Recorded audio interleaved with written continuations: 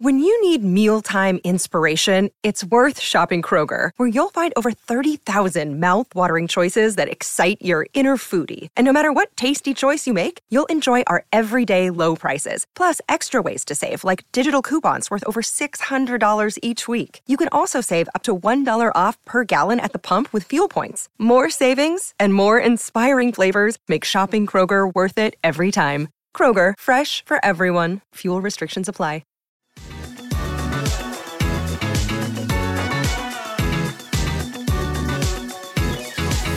Hello and welcome to the Can't Be Podcast. Our Monday show is back. I'm Dan Robertson, joined by Matt Kendrick. Matt, you've been away on holiday. It's your first day back at school, so to speak. How are you? Picked the wrong week to go away on holiday, didn't I? It's supposed to be glorious sunshine this week, but had a lovely time on the Welsh coast, mate. Consuming fish and chips and pizza most nights. So, very pleasant. I was going to ask what you got up to. Let's have a bit of chat about your holiday before we get into the Liverpool defeat. Wales, you say, was it? Yeah, I went to a place called Claret Bay.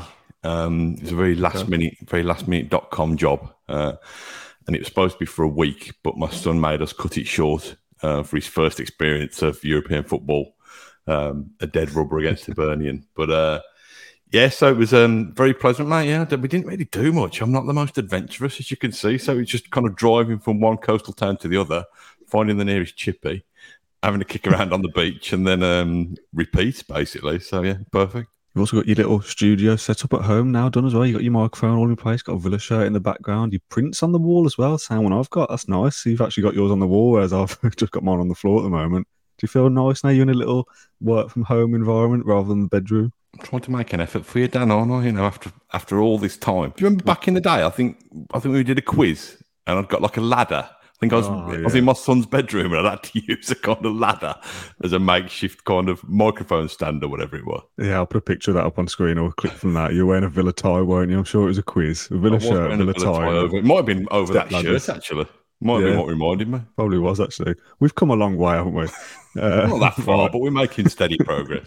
Let's talk about Liverpool then and the weekend. What's your general reaction to it? Is it all doom and gloom for you, or is it just one bad day at the office? I don't think it's all doom and gloom, and I think the thing that encourages me is, you know, we all had the collective Villa fan base, or certainly the elements that you see across social media, had a mini meltdown or a massive meltdown after Newcastle and thought, you know, it's the end of the world, and, you know, our hopes for the season were dashed, and then we followed it up fairly impressively, I think, albeit against teams we expected to beat in Everton, Burnley and Hibernian twice. Just the manager's he exudes calm for me, and I think that's really, really important. I think that the manner of the defeats and the deficit of the defeats has been disappointing, but the defeats have come against teams who finished higher than us last season. I think we've still got to be, you know, if you want to challenge the elite or you want to kind of break into that territory, you can't do it straight away. I think that the thing that worries me a little bit is when we do concede a goal, I think we look vulnerable. I think, you know, we've seen it at Villa Park so often. When we score the first goal, we score an early goal, and then we go on and control the game and we go and win the game. I think the opposite is true. When we concede a goal, particularly away from home, I think that's something, you know, a kind of mental toughness perhaps that Villa need to get used to. But having shot ourselves in the foot so early on yesterday, I don't think there was ever really a way back. The bulk of today's show is going to be driven by the YouTube comments from yesterday's post-match show that we did, which are overwhelmingly negative, I would say. And I'm hoping we might be able to provide a bit of balance, possibly. The manner of the performances you just mentioned there for Newcastle and Liverpool is the concern for me, the way we've lost more so than the result in isolation. Very good teams, like you said, who both finished in the top 5 last year. For Villa to go away to those stadiums as well and get them out of the way early season is kind of a blessing in one sense. We haven't got to go to Anfield or St James's again. I think if those specific games happened against lesser opposition, let's say we went away to Crystal Palace and lost 5-1 on the opening day, I went away to Goodison Park and lost 3-0 in the way we did to Liverpool yesterday, I'd be a lot more concerned about that because of the opposition. Newcastle at St James's and Liverpool at Anfield are very, very good. I know that Villa want to get to a place where we're competing for the top 6, top 4, and to do that, you have to beat the sides that are around you and the good sides in the division. I don't think the result is the end of the world, but the way we've lost in those 2 games does worry me a bit. Yeah, I think, again, Unai Emery, the bits that I heard of him post-match, he was very, very honest, saying Liverpool are a better team than us.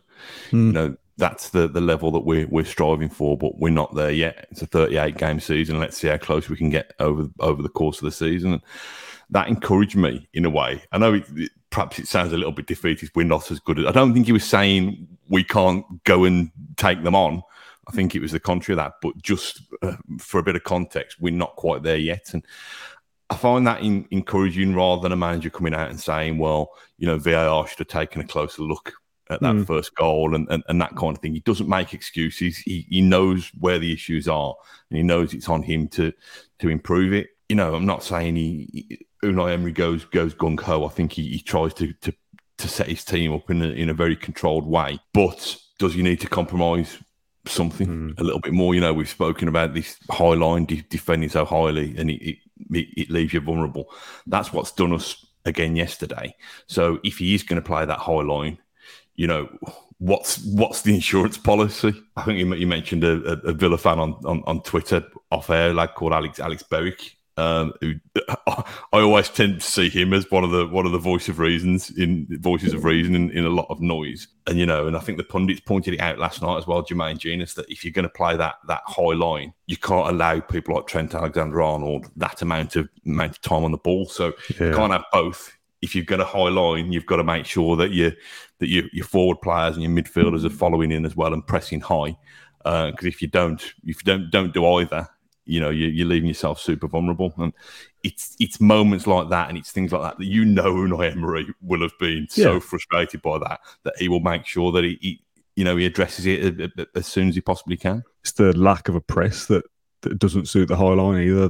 The match of the day analysis you mentioned there showed Diaby and Watkins just not closing down.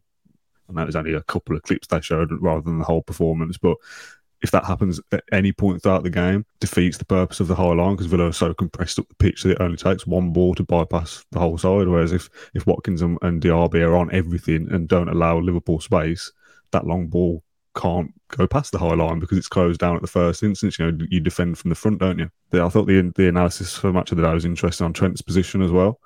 Obviously, there's a lot of talk about the inverted fullback and him dropping into midfield and that leaving massive space down the right back position normally for a counter-attack, which would have been great for Villa to run into that space. The little clip they showed of him switching with Matip and Matip going out to the right back and Trent almost sitting as a centre-half and just having so much space to ping balls. Again, a massive part of Villa's downfall yesterday, giving Trent so much room, so much time to play a pass. We all know how good he is at passing and how capable of a footballer he is. So for Villa and Emery to have set up with a game plan to play a high line, to not have a great press from the front, and to give Trent so much space to just basically do whatever he wants, feels a little bit of a worry to me that was overlooked. Let's face it, this is a Liverpool team. You know, it's kind of a changing of the guard at Liverpool. Yeah. And Klopp is one of football's, the Premier League's, Europe's elite coaches as well. True. So it's not as if you're going to have different challenges each week. And I think Klopp said post-match, didn't he, that's probably as near to perfect a performance as I've seen from my team for a while. And we know Liverpool haven't reached the heights of 2 or 3 years ago consistently. But I think you've got to give credit to them. It's one of those ones where it's not great going into an international break because we can all dwell on it and be frustrated about it rather than going in on the back of a positive result. But we know that when Villa come back against Crystal Palace a week on Saturday, you know, we know after the Newcastle game, it's not the end of the world. Emery will find a way. It's when I think we've got Chelsea away, haven't we? The following week, which is not the challenge that it once was, but it's finding a way to cope with the top teams on their own patch, really, when we're probably not going to see as much of the ball. It's how we deal with that. And the other thing that frustrated me yesterday was conceded 2 goals from set pieces. Liverpool find lots of different ways to carve teams open, but to give them that, whether or not you think that it should have been disallowed for an offside. Was it Salah in the line of vision of Martinez? How are we giving away that corner so carelessly in the first place so early in the game? And B, how's your man? I can't even pronounce it, Dan. I'm not gonna try. Szoboszlai. As the man says. How are we giving him that amount of time to strike that ball there?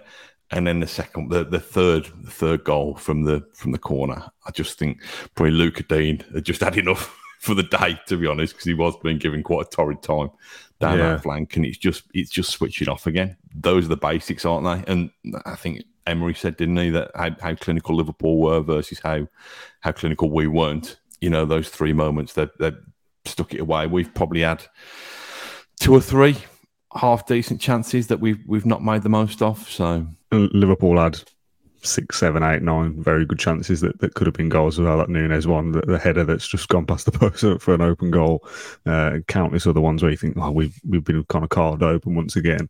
But the word you use there, basics, is what it was. And we said on the post-match show yesterday, a bit of naivety as well.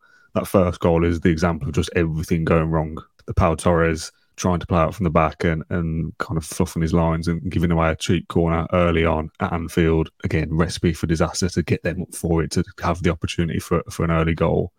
Szoboszlai having acres of space to run into unmarked, just standing in a bit of no man's land, really. But as soon as the ball comes through, he's going to start a move into the box. Or how he was left to have so much space is baffling. And then I suppose we will talk about whether it was offside. So we had a comment from Martin who said, first goal, Salah's offside and he's obscuring Emmy's view. Discuss. And we didn't mention it in the show yesterday. I don't know why, because I'd seen it at the time, but we spoke about so many other different things. Weirdly, Match of the Day didn't talk about it either. I thought maybe the pundits would have looked at different angles and stuff. I suppose it's because it's Liverpool and they've won and they don't really care. But all those things combined, we give away a cheap corner, you give your man loads of space. It probably should have been ruled out by VAR as well. There's so many things there that go wrong that kind of conspire against Villa. What are you supposed to do against that? You're 1-0 down after 3 minutes and you feel like the game's going to be over. Should it have been offside, do you think? Yeah, I mean, I'm obviously biased, so I think every goal that's scored against us should be ruled out for some reason. But that one had a justifiable reason, in my sense, because, stating the obvious, isn't it? If you're in somebody's eye line and they cannot you're interfering with play, but the ball is caught, of course you're interfering with play. But it's interesting, isn't it? Because, VAR and the dodgy calls can dominate analysis of football matches, but you think it could have at least been mentioned. Even if they didn't spend 10 minutes deconstructing it from lots of different angles, it was a consideration. I think Villa should have played their way into the game. I don't think that opportunity should have arisen anyway. But when it does arise and it goes against you, you do get the kind of feeling of, here we go, it's going to be one of those games. I've got the quote from Ian Wright. He said, what we saw is that Mo Salah is obstructing Emi Martinez's line of vision. So Howard Webb's probably going to have to make another phone call this week because that is offside and that is interfering with Emi Martinez. I don't understand anymore. Yes, same, Ian. None of us understand anymore. I've seen a quote from somebody else saying that there's so much time dominated by kind of previews and post-match shows on the Premier League that it's all talk about these decisions that you don't even get a chance to talk about the football anymore. It's always about a referee or a VAR call. And I don't want this show to descend into that because I don't want to make excuses that Villa didn't lose yesterday because of VAR. They lost because they were the inferior side. But if that goal is rightly ruled out for offside in the 3rd minute of the game plan doesn't change, does it? If you go to Anfield with a plan and you're down after 3 minutes, everything you prepared for has gone out the window. Yeah, it's one of those ones. I don't know what we can do about it though, other than have a better game plan, have a better plan B for when those things do happen. But Ian Wright's right. If Howard Webb comes out and says, "Oh, we apologise to Aston Villa, that should have been ruled out for offside," it's like, well, what are we supposed to do with that? It's meaningless now. Get it right in the first place, and we shouldn't have to have an apology. Yeah, I'm still a big advocate of not necessarily the on-field referee, and not necessarily in press conference form where they're grilled on stuff, but referees should, or the refereeing team, the officiating team should have to provide a report that's made public at the end of each game. And again, it doesn't necessarily, if decisions are wrong or go against you, it's not going to suddenly conjure up the magic lost points, but it's going to shape our understanding as we go along. let's go through some of the comments from yesterday's post-match show then. We always say that the post-match reaction that we do on a match day is generally a bit more raw or more emotional than a show that we do later in the week because we have time to think about things or watch things back or see replays and things like that. So already this season, I've said things on the Sunday or the Saturday where I've come to do the recording on a Monday and thought, I was maybe a bit harsh on so-and-so there, or I shouldn't really have said that. And I have the platform to be able to correct myself and say, shouldn't really have said that. So I've got, I don't know, 10 or 12 comments here from yesterday's post-match show that were commented on YouTube at 6 o'clock last night or whatever, when the people commenting maybe had that same feeling we do of everything's racing around my head, like, oh, I just need to get something out. And maybe in hindsight, they would go back to that YouTube comment and think, oh, I shouldn't really have said that. So I don't really want to come across here that I've got a list of 10 names here and I'm going, you're stupid, you're saying the wrong thing, because maybe with the hindsight of another 24 hours that you and me have had, they would think slightly differently as well, because there's some here that we're going to talk through where I absolutely disagree and others where I absolutely do agree. I just don't want it to come across as we're like I said, pointing someone out as going, shut up, you're talking nonsense, because everyone's opinion is valid. So from Dr. AVFC, not that doctor, will we struggle this season with games following the Conference League matches like West Ham did last year?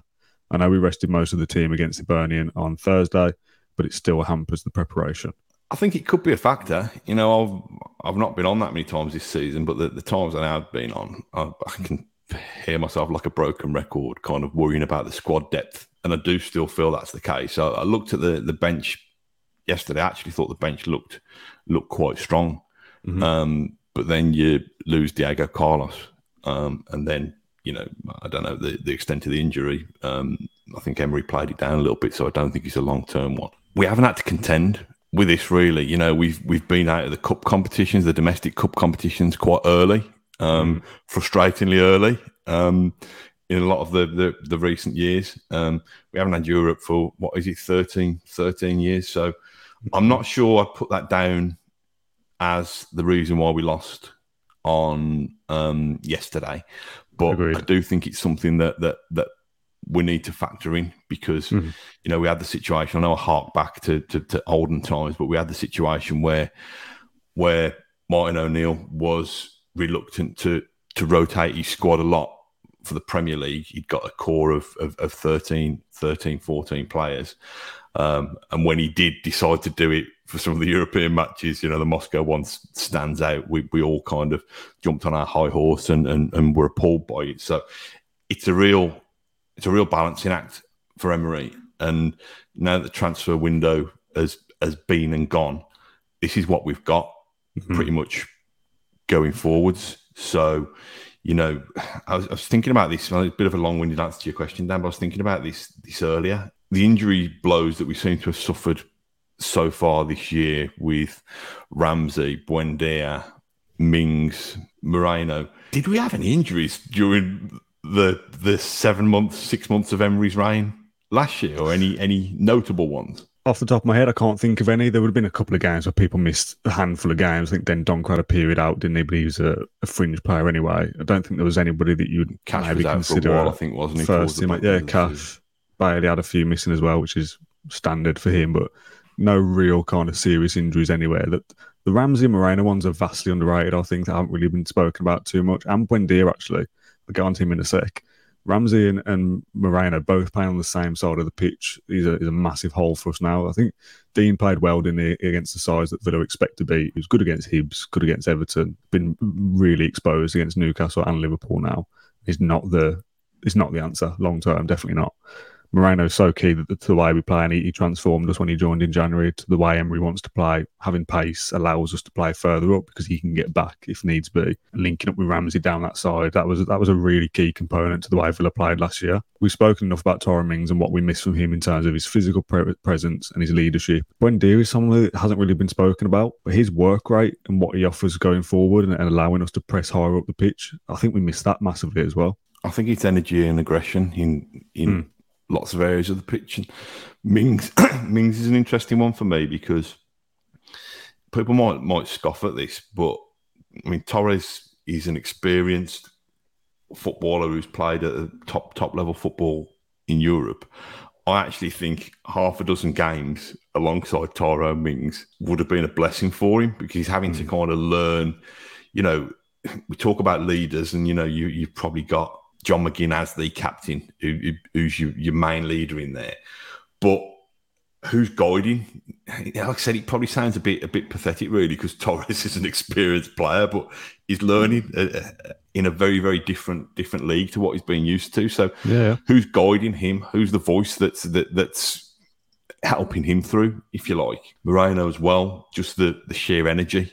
I think, you know, for a continental fullback who prides himself on going forward, I think he's quite aggressive defensively as well. I think, you know, and I'm not going to start digging out Luca Dean, because I think, he's had a difficult time, but he's probably not known until Friday where he's going to be playing his football. You know, that's not an excuse, because footballers were paid a lot of money to be professional throughout. But I think that left side of defence, it worried me against Liverpool. It's a massive blow to us, really, when we're expecting to have a squad that could compete on 3 or 4 fronts, to be losing 3 or 4 key players now. And where Villa are now, even if the players that are injured aren't necessarily starters, they're still key players, because they give Emery options either mid-game, or they give him options depending on the competition, depending on the opposition. So it's something that we've had to contend with. Having done that, we've played 4 games in the Premier League. We've won the games we were expected to win, and we've lost the games we were expected to lose. So I don't think it is a time for a massive meltdown. I think it's a frustrating time, because we want to be closer to the teams that we've lost to. And if we lose, we want to lose a brave 1-0 defeat where we've hit the crossbar 6 times or whatever, and they fluked a winner or whatever, rather than being dismantled. I think we're probably hovering around where we should be at the moment. Yeah, I'm inclined to agree. I think it's just the manner of the way we've lost is the concerning thing. The results in isolation aren't the end of the world. And like I said at the start, if those games happened against lesser opposition, I'd be more worried than I am. The original question that we said there about was whether the Conference League affects the Premier League. For this one specifically, definitely not. That Hibs game was a foregone conclusion. We didn't rotate as much as maybe some people expected, but the game was done. I don't think Emery wasn't consumed by Hibernian and wasn't prepared for Anfield. It's absolutely no chance. But going forward, that will be that will impact at some stage. I think when we come back for the international break, it's Palace, Legia Warsaw, and Chelsea in a week. Now going away to Poland in what could be a really fiery atmosphere and maybe a difficult game, and if things don't go your way, and then coming back to play at Stamford Bridge on the Sunday. That could be where you start to say, well, if we weren't playing in Poland on Thursday, maybe we'd be more prepared for Sunday's game. But Emery is the perfect manager to understand that, and hopefully he'll be able to translate that knowledge onto the players. I'll do these in a semi-random order, but because you mentioned Diego Carlos before about the injuries, let's do this one from Lestrom. He said, Carlos appears to be made of glass, which is probably a touch harsh. We don't know quite what the extent of the injury is yet. It's obviously international break now. The next game for Villa is the 16th of September. So if he was back available for that, I think that'd be a bonus. Yeah, just annoying, isn't it? Diego Carlos getting injured. We'll speak about him a little bit later in a different section, but to sign for us and get injured for the season and then come back and play a couple of consecutive 90 minutes and then get injured again against Liverpool. I think his injury record before joining us, I think he missed something like 7 or 8 games in his entire career. And he comes to Villa and misses an entire season and then gets injured again. So just a bit frustrating, Diego Carlos. I think it's maybe a bit harsh to say that he's made of glass because he's a big lad. But it's just, really annoying. Yeah, listen, it is frustrating. You know, we signed Torres and Mings gets injured. We sign another centre half. Good job, Carlos. I don't know. I've not seen the incident for the. When Carlos got injured, I don't know whether it looked like a muscle injury. You know, it's a big unit, so sometimes powerful. I don't know whether this is too easy a generalisation. Sometimes powerful players suffer muscle injuries, you know, kind of more readily than others. But what can you do, Dan? You know, it's a competitive sport played at a million miles an hour. Yeah. You know, it's a contact sport still. So you're gonna suffer these setbacks. All you can do is hope that your recruitment and your academy system provides you enough support around the edges. And we'll see, won't we? We'll see whether that's the case this season. Michael says, pathetic. Our transfer window was bad. We need much more than 3 players and a loan move for Longley. But obviously these owners are not so ambitious. They should put their money where their mouth is. We were net spend 10th in the league. I don't know. I think Listen, what I would say before I annoy anybody in the comments is that an hour, 2 hours after the final whistle in a game where you've been heavily beaten on any kind of social media platform is probably going to, I'd rather Michael vent there than, come and start booing the owners outside the the ground a week on Saturday or a week on Sunday or whatever. It's a weird one because there's some of the money that's been thrown around for players with a handful of games Premier League experience is ridiculous. So I can see why people get seduced by that they want us to be, on that kind of gravy train or whatever the phrase is. I actually think that if that entire squad is fit and available, I think it's a squad that can match what we did last year in the Premier League and be hopeful of advancing. We don't want to jinx it by saying how Villa are one of the favourites in the Conference League, but just have again. I think the squad's good, and I just think you need to be careful about just spending stupid money. Obviously, we want to compete straight away. Emery's shown that with the players that he got, look at the transformation with the players that he got last year. I don't think reaching for a checkbook is always the answer, but perhaps I lack the ambition as well. But I don't know what's your thoughts on it. I don't think it's a lack of ambition whatsoever, and I think we've had firstly a very good window overall, and I think there's a big obsession now with things like specifically like net spend. It's something that you wouldn't have heard that as a phrase 10 years ago, maybe, that so-and-so club's only got a certain net spend, so that means that they've not done this or they haven't done that. If you factor in that we sold Cameron Archer, Philogene and Aaron Ramsey for 40 million-ish, let's just say. In years gone by, those players have just been loaned out and loaned out and loaned out and bought back, loaned out again. Nothing really happening with them, no progression. I'm going off on one a little bit here, but those players have been sold permanently with buybacks, so Villa can control the situation that if they are good enough and they progress in Ramsey and Archer's case in the Premier League, Villa could activate a buyback and bring them back and integrate them into their squad. I get all that. I think that's good business, makes sense. And from a financial perspective, it boosts Villa's income by 40 odd million. And with the FFP rules and stuff, it's pure profit because they're academy players and you can spread the wealth over contracts or whatever. Now, Villa's net spend, I don't actually know what it was in terms of the figure. If those three players I just mentioned had been loaned again, Villa's net spend would have been 40 million better off in terms of it would look like we'd have spent 40 million more, which I would imagine, considering how much the Premier League has spent, probably doesn't boost us up massively, but would have made our net spend look like we'd spent more. Do you know what I'm saying? So you could then have gone, well, Villa's net spend's actually okay because they've actually spent 90 million instead of 50 or whatever the figures are. So this obsession with net spend, I just don't really get, to be honest. I don't think that's the measure of a good side or a good squad that, well, you spent loads of money, so they must be good. Look at Chelsea. For Villa, I just don't get it. I think you see sides that spend lots of money or recruit lots of players in one go and sign 7, 8 first. Forest, perfect example. I think they signed 7 on deadline day alone. So for Villa to have signed 5 in the end, 2 of those loans for now in Longley and Zaniolo, it's just minor surgery, and that's what Villa needed, really. That transfer window is not really accounted for Mings and Buendia being injured in the first week of the season. And like you, I think if all the squad was fully fit for the entire season, which it's never going to be, but if it was, there's a group of players there that are capable of putting a top 7 run together again and hopefully go well in one of the cup competitions as well. So I think it's easy to look at with hindsight with those 2 injuries and a couple of losses early in the season and that the net spend isn't that good and go, Villa's owners aren't ambitious, they should have done more. I think you can do too much as well. And if Villa would have signed 9 or 10 players this window, I'd almost be more concerned with that, thinking, well, what's the strategy here? What are we doing?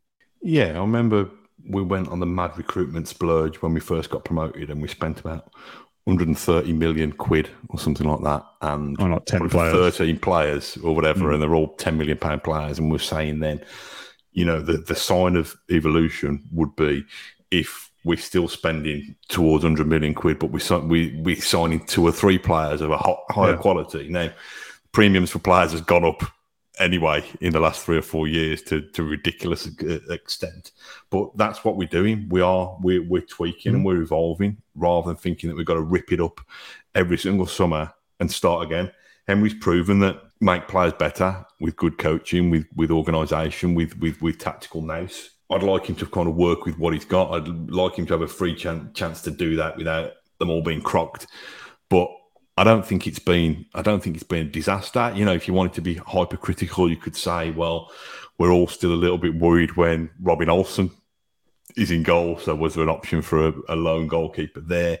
You know, probably a little bit light in terms of proper right backs, but he thinks we've got Consru, we can play there. So there's only, you know, we'd all probably want another centre forward with Archie gone, but he's got players in Diaby and Zaniolo who can probably play centrally right up top if needs be. So he must have been satisfied with that squad. Now, because I'm not saying the manager, the coach, is so highly respected that he gets everything that he wants. I don't think that's healthy. I think the owners and his bosses need to kick back on some things, but he pretty much has had what he's wanted in terms of the director of football set up around him, the coaches that he wants, and these things. So I can't imagine him being that dissatisfied with what we've done. Yeah, there was a follow-up comment from I'm Bonkers, which maybe says more about what this comment could be than anything. He said, we keep buying good players, but not top 6 quality players. Who would Liverpool, Man City or Arsenal, for example, swap to get one of Villa's outfield players? I'd say no one. Again, disagree. I think there's a lot of players in that Villa side, and I've said it before, that I think we're almost getting to the stage that if Villa don't start achieving top 6 finishes, we have players who are capable of playing in the Europa League and the Champions League. And eventually, if the two don't marry up, we are going to start to lose some of those first-team players. Douglas Luiz could play for a top 4 club. I know he said outfield, but Emi Martinez could play for a top 4 club. I'd argue Ollie Watkins could play for a top 6 club. Look at who we've signed this summer, and you're not telling me that Torres hasn't been on the radar of the top 4 or 5 clubs. Likewise, Tielemans been linked with the bulk of them for the last 3 or 4 years. Diaby as well. We are signing players from that pool now. Agreed, yeah. I know, I'm with you. I don't really know what the foundation for that comment comes from.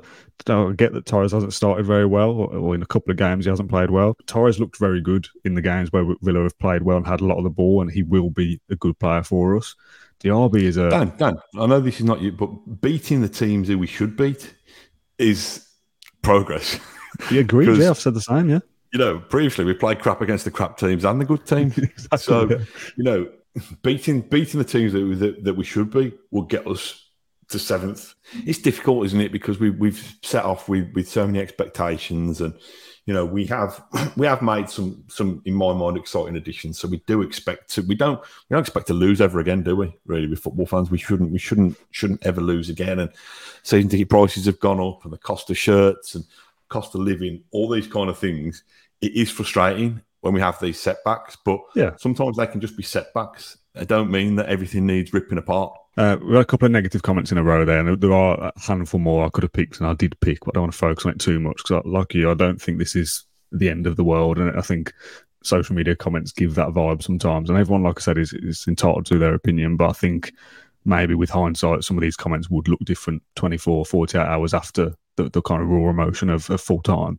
The AVFC Faithful says, I don't get the negativity in the comments. We know this team has bounce back ability, and Unai will be working all international break to fix the defensive issues. 6 points from 4 I probably would have taken, as you still have to win the easier games, and we've done that. There are things to work on, of course, but it's been a pretty good start, all things considered. I think we're average at the moment. We're about where we probably should be. We've beat the size that we expect to, and got 6 points in the league. It's now where we assess Villa in the next month or so. It's such a small sample size still, isn't it? 4 games in the Premier League. I'm not really concerned about how the league table looks yet. It's irrelevant. It's fine. Like we're okay. I'd like us to be better than okay, but I think it will come. Yeah, if we'd have drawn all 3 away games, we'd have been no better off, would we?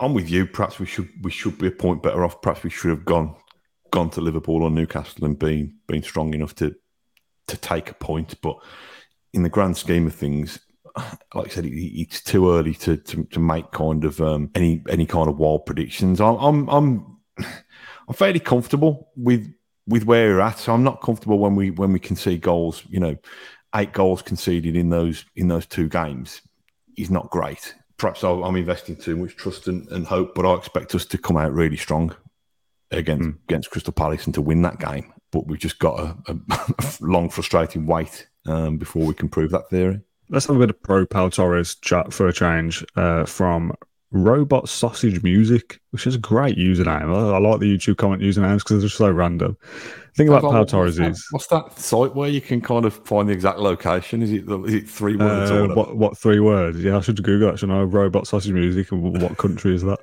I might do that while you're chatting. If it was your postcode? What if it was like just on your front drive or something?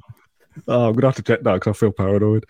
Anyway, he or she says, the thing about Pau Torres is, yes, he's made a few mistakes, but so did Tyrone Mings, and lots of people got in on his back, and then we turned him around, and now prior to the injury, he was amazing.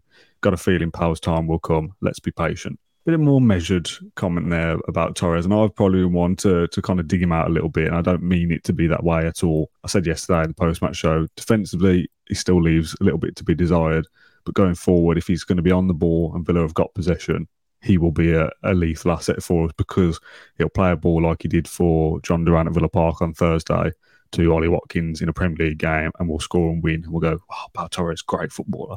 Now let me find out where Robot Sausage Music is stalking me from.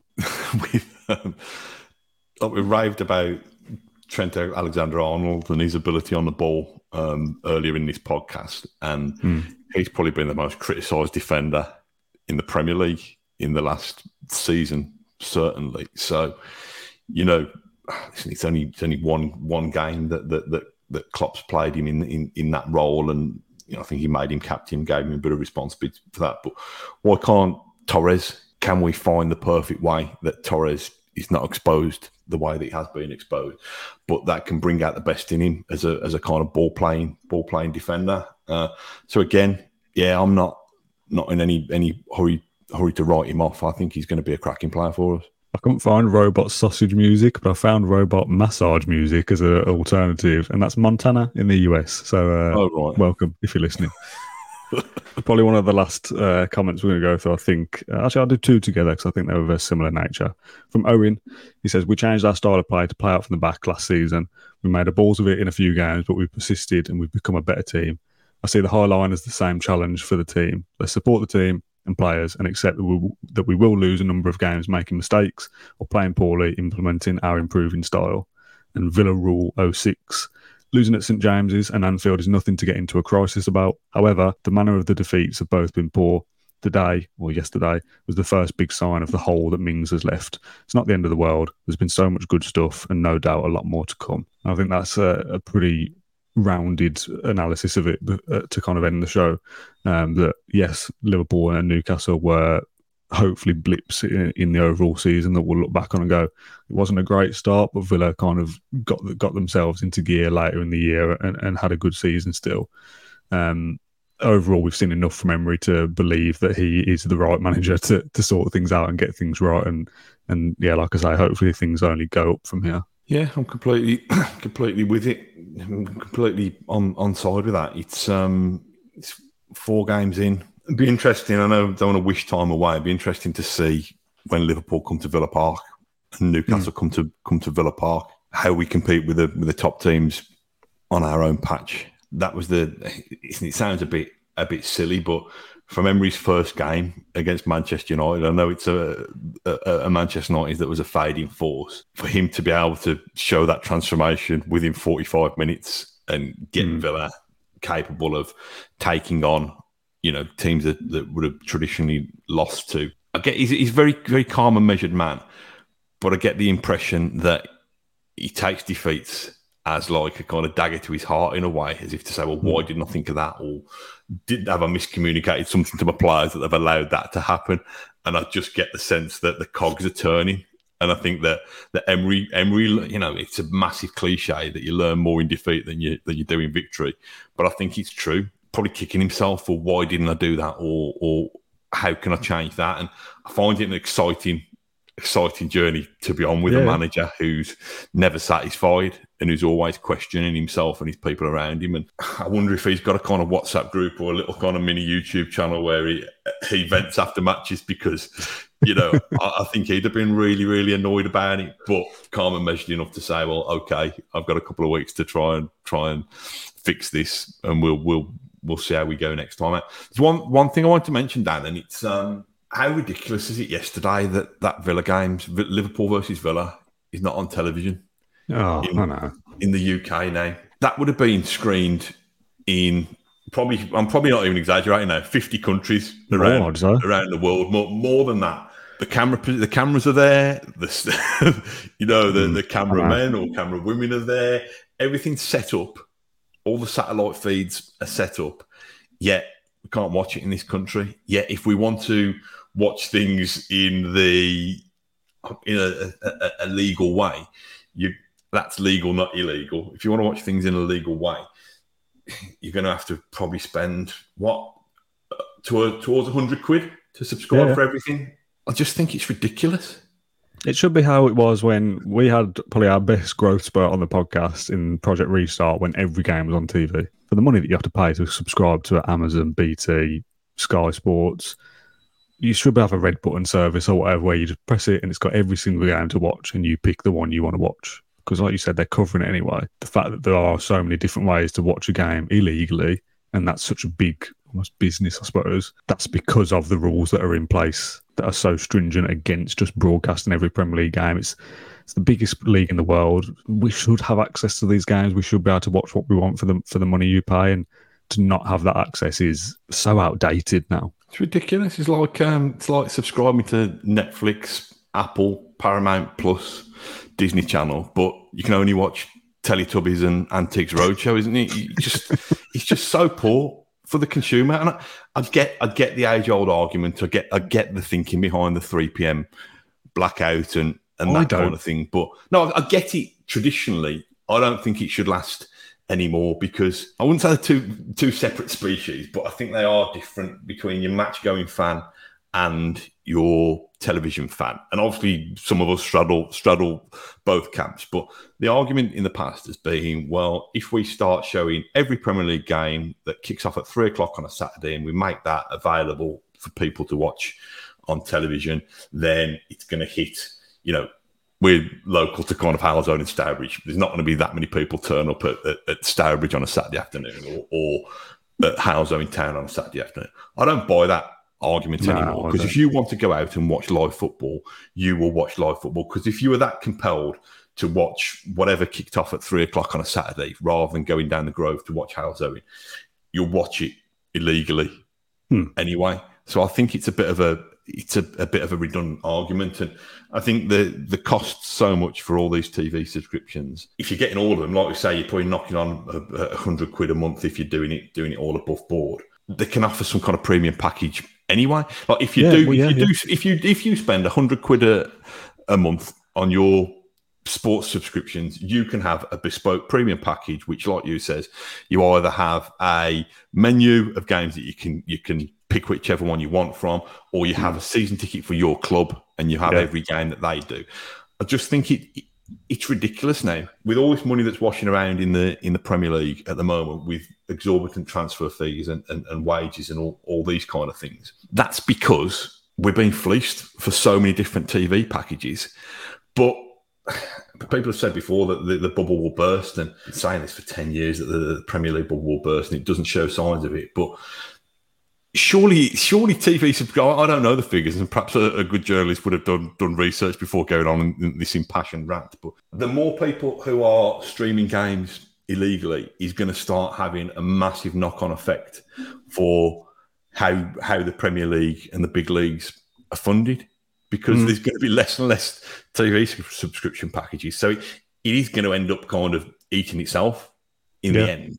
But no, I just found it ridiculous that a multitude of countries could have watched that game no problem. In the West Midlands and in England, you couldn't. It just baffles me, really. Yeah, I'm with you. The argument, again, I'm working on an away day, match day anyway. So the argument of if it's not on if it's on TV, it's going to stop the away fans going. The 3,000 or 4,000 or so at Anfield yesterday still sell out that location if that game's on TV.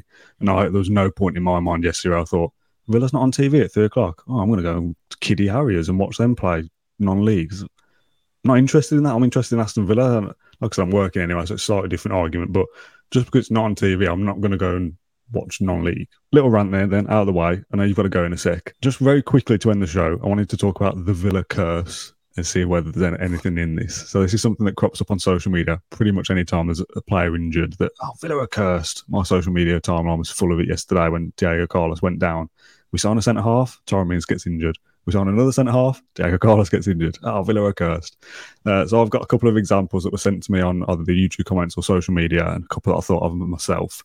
Just going to quickly talk through any of these and see what you think. Is there any occasions you can think of where you've thought, oh, Villa are cursed? What's going on here? The only one I can think of is Luke Nillis back in the day. I think as a football fan, you automatically, injuries happen, don't they? But when they happen to your team, you think, oh, we jinxed and we cursed. I'll tell you what, this conversation where it makes my head go. Have you seen in Ted Lasso? He gets injured and they reckon there's an age-old curse around the ground that all of the first team players have to burn something, a possession that's a prized possession that's close to them. Just wondering if we do that. Or the other one was famously. Have you heard the curse of St Andrews, where Barry Fry went and urinated in all four corners of the game on the ground? I think Unai might be a bit too classy to start doing that, but. I don't know, what were you thinking then in terms of the curse? I had a couple that I was sent through to me. Obviously, Diego Carlos signed last year for Villa for big money and was injured for 8 months on his home debut, the second game of the season, comes back and barely had an injury in his life and gets injured again. You just think, oh, Villa are cursed. The one that I thought of was signing Championship hotshot Scott Hogan in January 2017, who'd scored bags of goals for Brentford. I think he'd scored 14 up until that point and guaranteed success that for Villa, a proven goal scorer in this division. And I had a quick look for research before we started. I don't think he scored more than one goal for us in the second half of that season. It turned out to be an absolute disaster. And funnily enough, the day before, I think we officially signed him, we played Brentford. If you remember, at their place, Dean Smith was their manager. Hogan didn't play because he was about to complete a move to us. And it's thinking, well, Brentford are without Hogan, so maybe we'll do all right here. And he's joining us, so the rest of the season we'll be fine. They beat us 3-0 at their place. You just think, oh, we're cursed. And the final couple that I won't talk to massively because I've realised I'll go out in a second. Bradford in the cup semi-final, very, very annoying. That sort of thing just shouldn't happen. Against Man United generally, feels like we've been cursed over the years. Do you remember Federico Makeda? No one else does, but he scored against us and disappeared off the face of the earth. He's actually 32 and still playing for Apoel in the Cypriot First Division, which seems mad because that's such a long time ago. And Adebayor refusing to sign for us due to an act of God, an intervention that maybe the club was cursed, and then Villa were relegated in that same season. So perhaps Adebayor was right. Maybe Villa are cursed after all. The other one as well was the famous quiz question, wasn't it? The Evo Stas one. Scored an own goal for us. Scored a goal when he was playing for Banica Ostrava, an own goal. Then Villa signed him, and he never actually played a competitive game for us because he was injured. So add Ivo or Evo to your curse list as well. We've massively got carried away there and lost track of time. So much so that Matt's had to jump off to a meeting and do some proper work. So that just leaves me to do the outro on my own. Thanks very much to Matt for joining me early this morning to chat all things Aston Villa. And thanks to you for watching as well. We really appreciate all the support on the podcast at the moment. Whilst it is the international break, we are filming a couple of pieces this week, so keep an eye on the channel for those. Thank you very much for watching this one, and we'll see you again very soon.